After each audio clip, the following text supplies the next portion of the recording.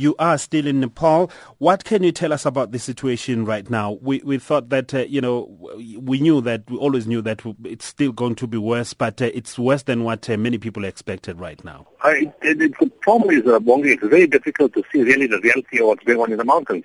It's almost inaccessible. If you come to Kathmandu, life is returning to normal. The teacher came this morning and he said, government has asked all civil servants to come back.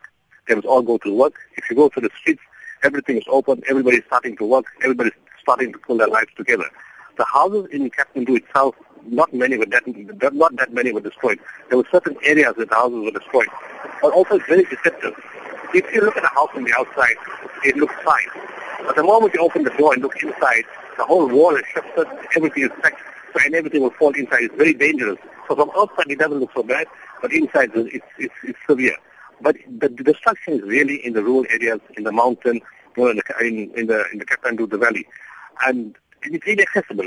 A doctor of mine, who's a Nepali doctor who works in South Africa, he says that normally for him to go home in normal times to his house, he takes a bus or a car, first he takes a plane, gets to a place, then somebody takes him 2 or 3 hours by bus to get to a certain point, and then after there's no more road. Okay. You have to walk. And it takes him 2 days to get to his house.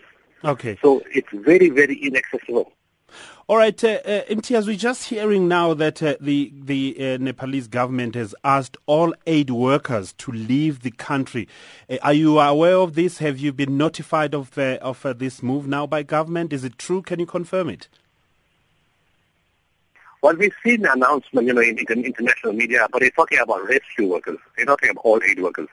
They've asked rescue workers to leave, and that's what we've heard. Even the Nepali people on the ground themselves who are working with us have said they have been asked to leave, but there's no please get out here, we come to fetch you, leave. It's just an announcement. And in any case, people have been leaving because there's not much more you can do. Relief teams have already been leaving, not many new ones are coming. In fact, our teams may even leave between tonight and tomorrow, our rescue teams. But in terms of our reception and the rest of the medical team here, we've received a wonderful reception from the Nepali government. They welcomed us. They've given us 5 hospitals to work in. Unfortunately, many medical teams were not allowed to access hospitals, but they've asked us to come to more hospitals, open more theaters, work in more places. So they've been very good to us. We're overrunning just a little bit, but I really need to ask you about that hospital in Darkoush. It's been bombed. What can you tell us about it?